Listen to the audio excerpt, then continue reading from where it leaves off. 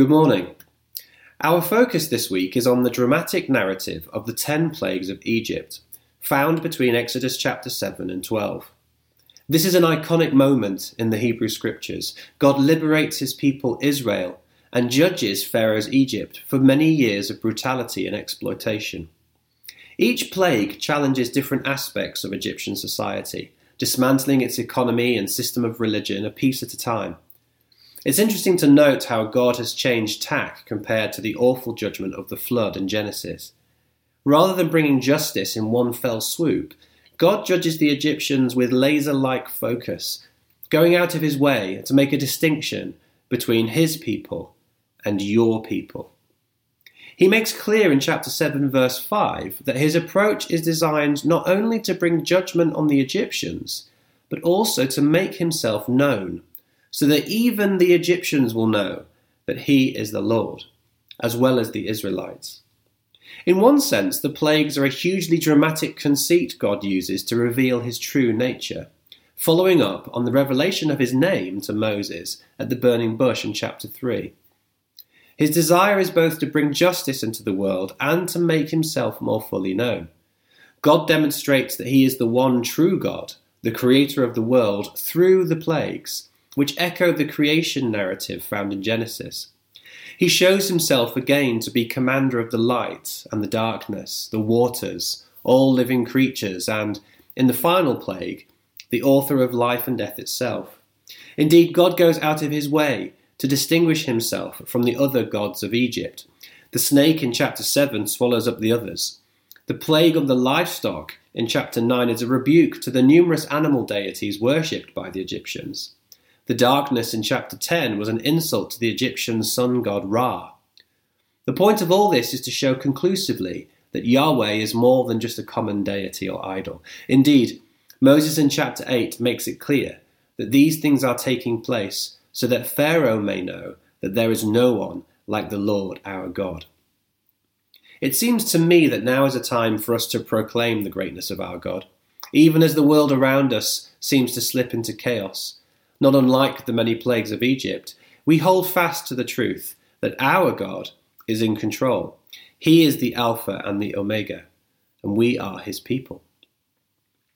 Egypt is not the first corrupt society portrayed in the Bible, and neither is it the last. Whilst the corruption is clearly rife throughout this society, the narrative focuses on the central character of Pharaoh, who stands for the Egyptian people and their oppressive regime. Before we dismiss Pharaoh as a supervillain along the same lines of Herod, we must acknowledge that the figure of Pharaoh is a representation of the hard hearts of every human being who has rejected God in favour of their own selfish desires.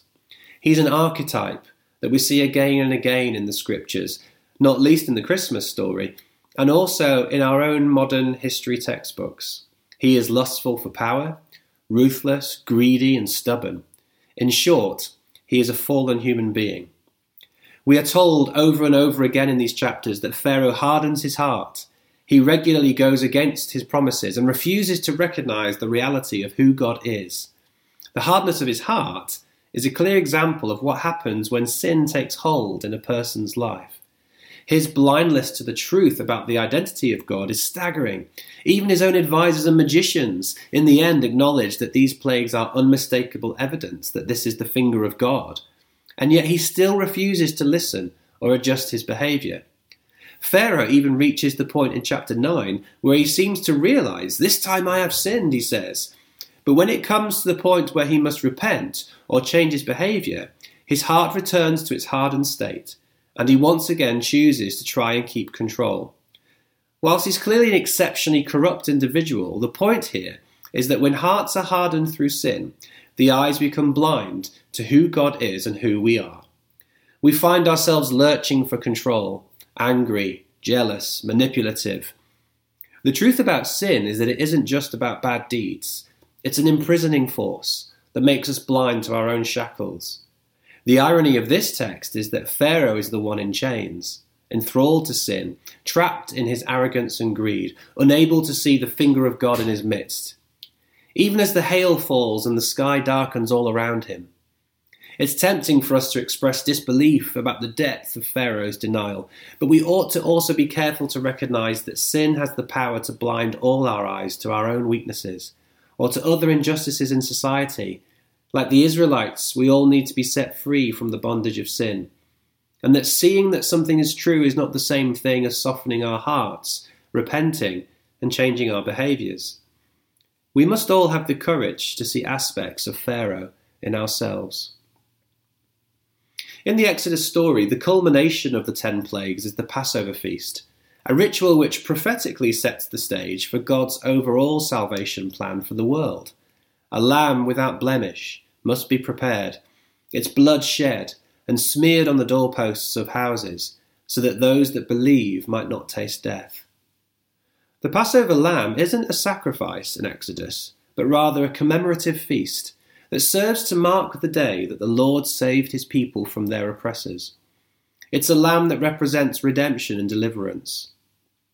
As a bread man, I cannot help but notice the emphasis placed on the bread made without yeast that the Israelites are commanded to eat during the feast and for the following 7 days. Yeast was symbolic of sin.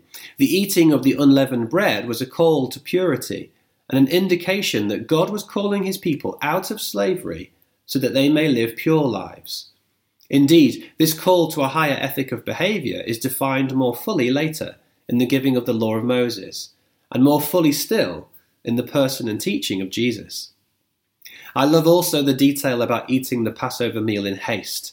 The Israelites are commanded to be prepared, ready to follow the Lord wherever he will lead, a summons that applies to us today. And for what purpose is God delivering his people? You would think the answer is self-explanatory. Freedom is better than slavery. But it is clear in the text that the people are to be set free so that they may worship, chapter 8, verse 1. The whole point of the deliverance is that God's people can return to the place of worship, because it is only in that place that they can again find themselves in right relationship with God. It does not matter that the place is a wilderness. God wishes to meet with his people, and he liberates them so that they can enter into a place of worship. This, my friends, should be our response and intention too. God has not liberated us from sin so that we can just carry on without him, or establish our own kingdoms. Rather, he calls us out of bondage so that we may live purer lives, without yeast, and that we might truly worship him, wherever we find ourselves in the wildernesses of this world. The Lamb, of course, prefigures and points to Jesus. John the Baptist identifies Jesus as the Lamb of God, and the means by which all of us can find our way out of a place of slavery to a place of freedom. Indeed, the whole of Jesus' ministry and ultimately his death and resurrection reflect and bring to completion the plague story in Exodus. Rather than changing the waters of the Nile to blood, Jesus turns water into wine. Rather than bringing plagues of boils and sores upon his enemies, he heals the leper and the lame. Rather than bringing darkness and hailstorms, he calms the sea and opens the eyes of the blind. And he embodies and fulfills the promise of the greatest and most terrible of the plagues. He is both the firstborn son and the lamb without blemish.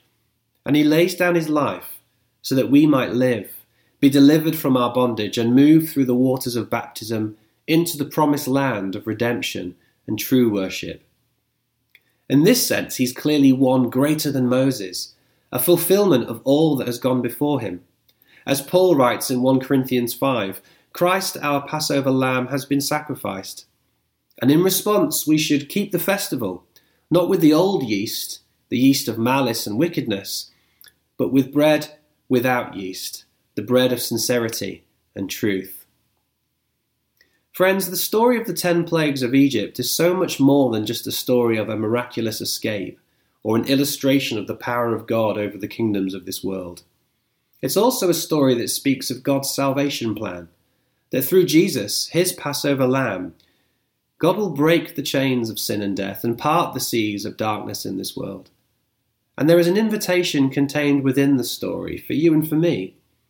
We need only soften our hearts, recognize our blindness, and, in faith, Paint the doorways of our lives with the redeeming power of his precious blood, and feed ourselves only with the bread of sincerity and truth. And death will pass over us. We will not feel its final sting, but rather join the liberated, worshipping multitude in the new creation.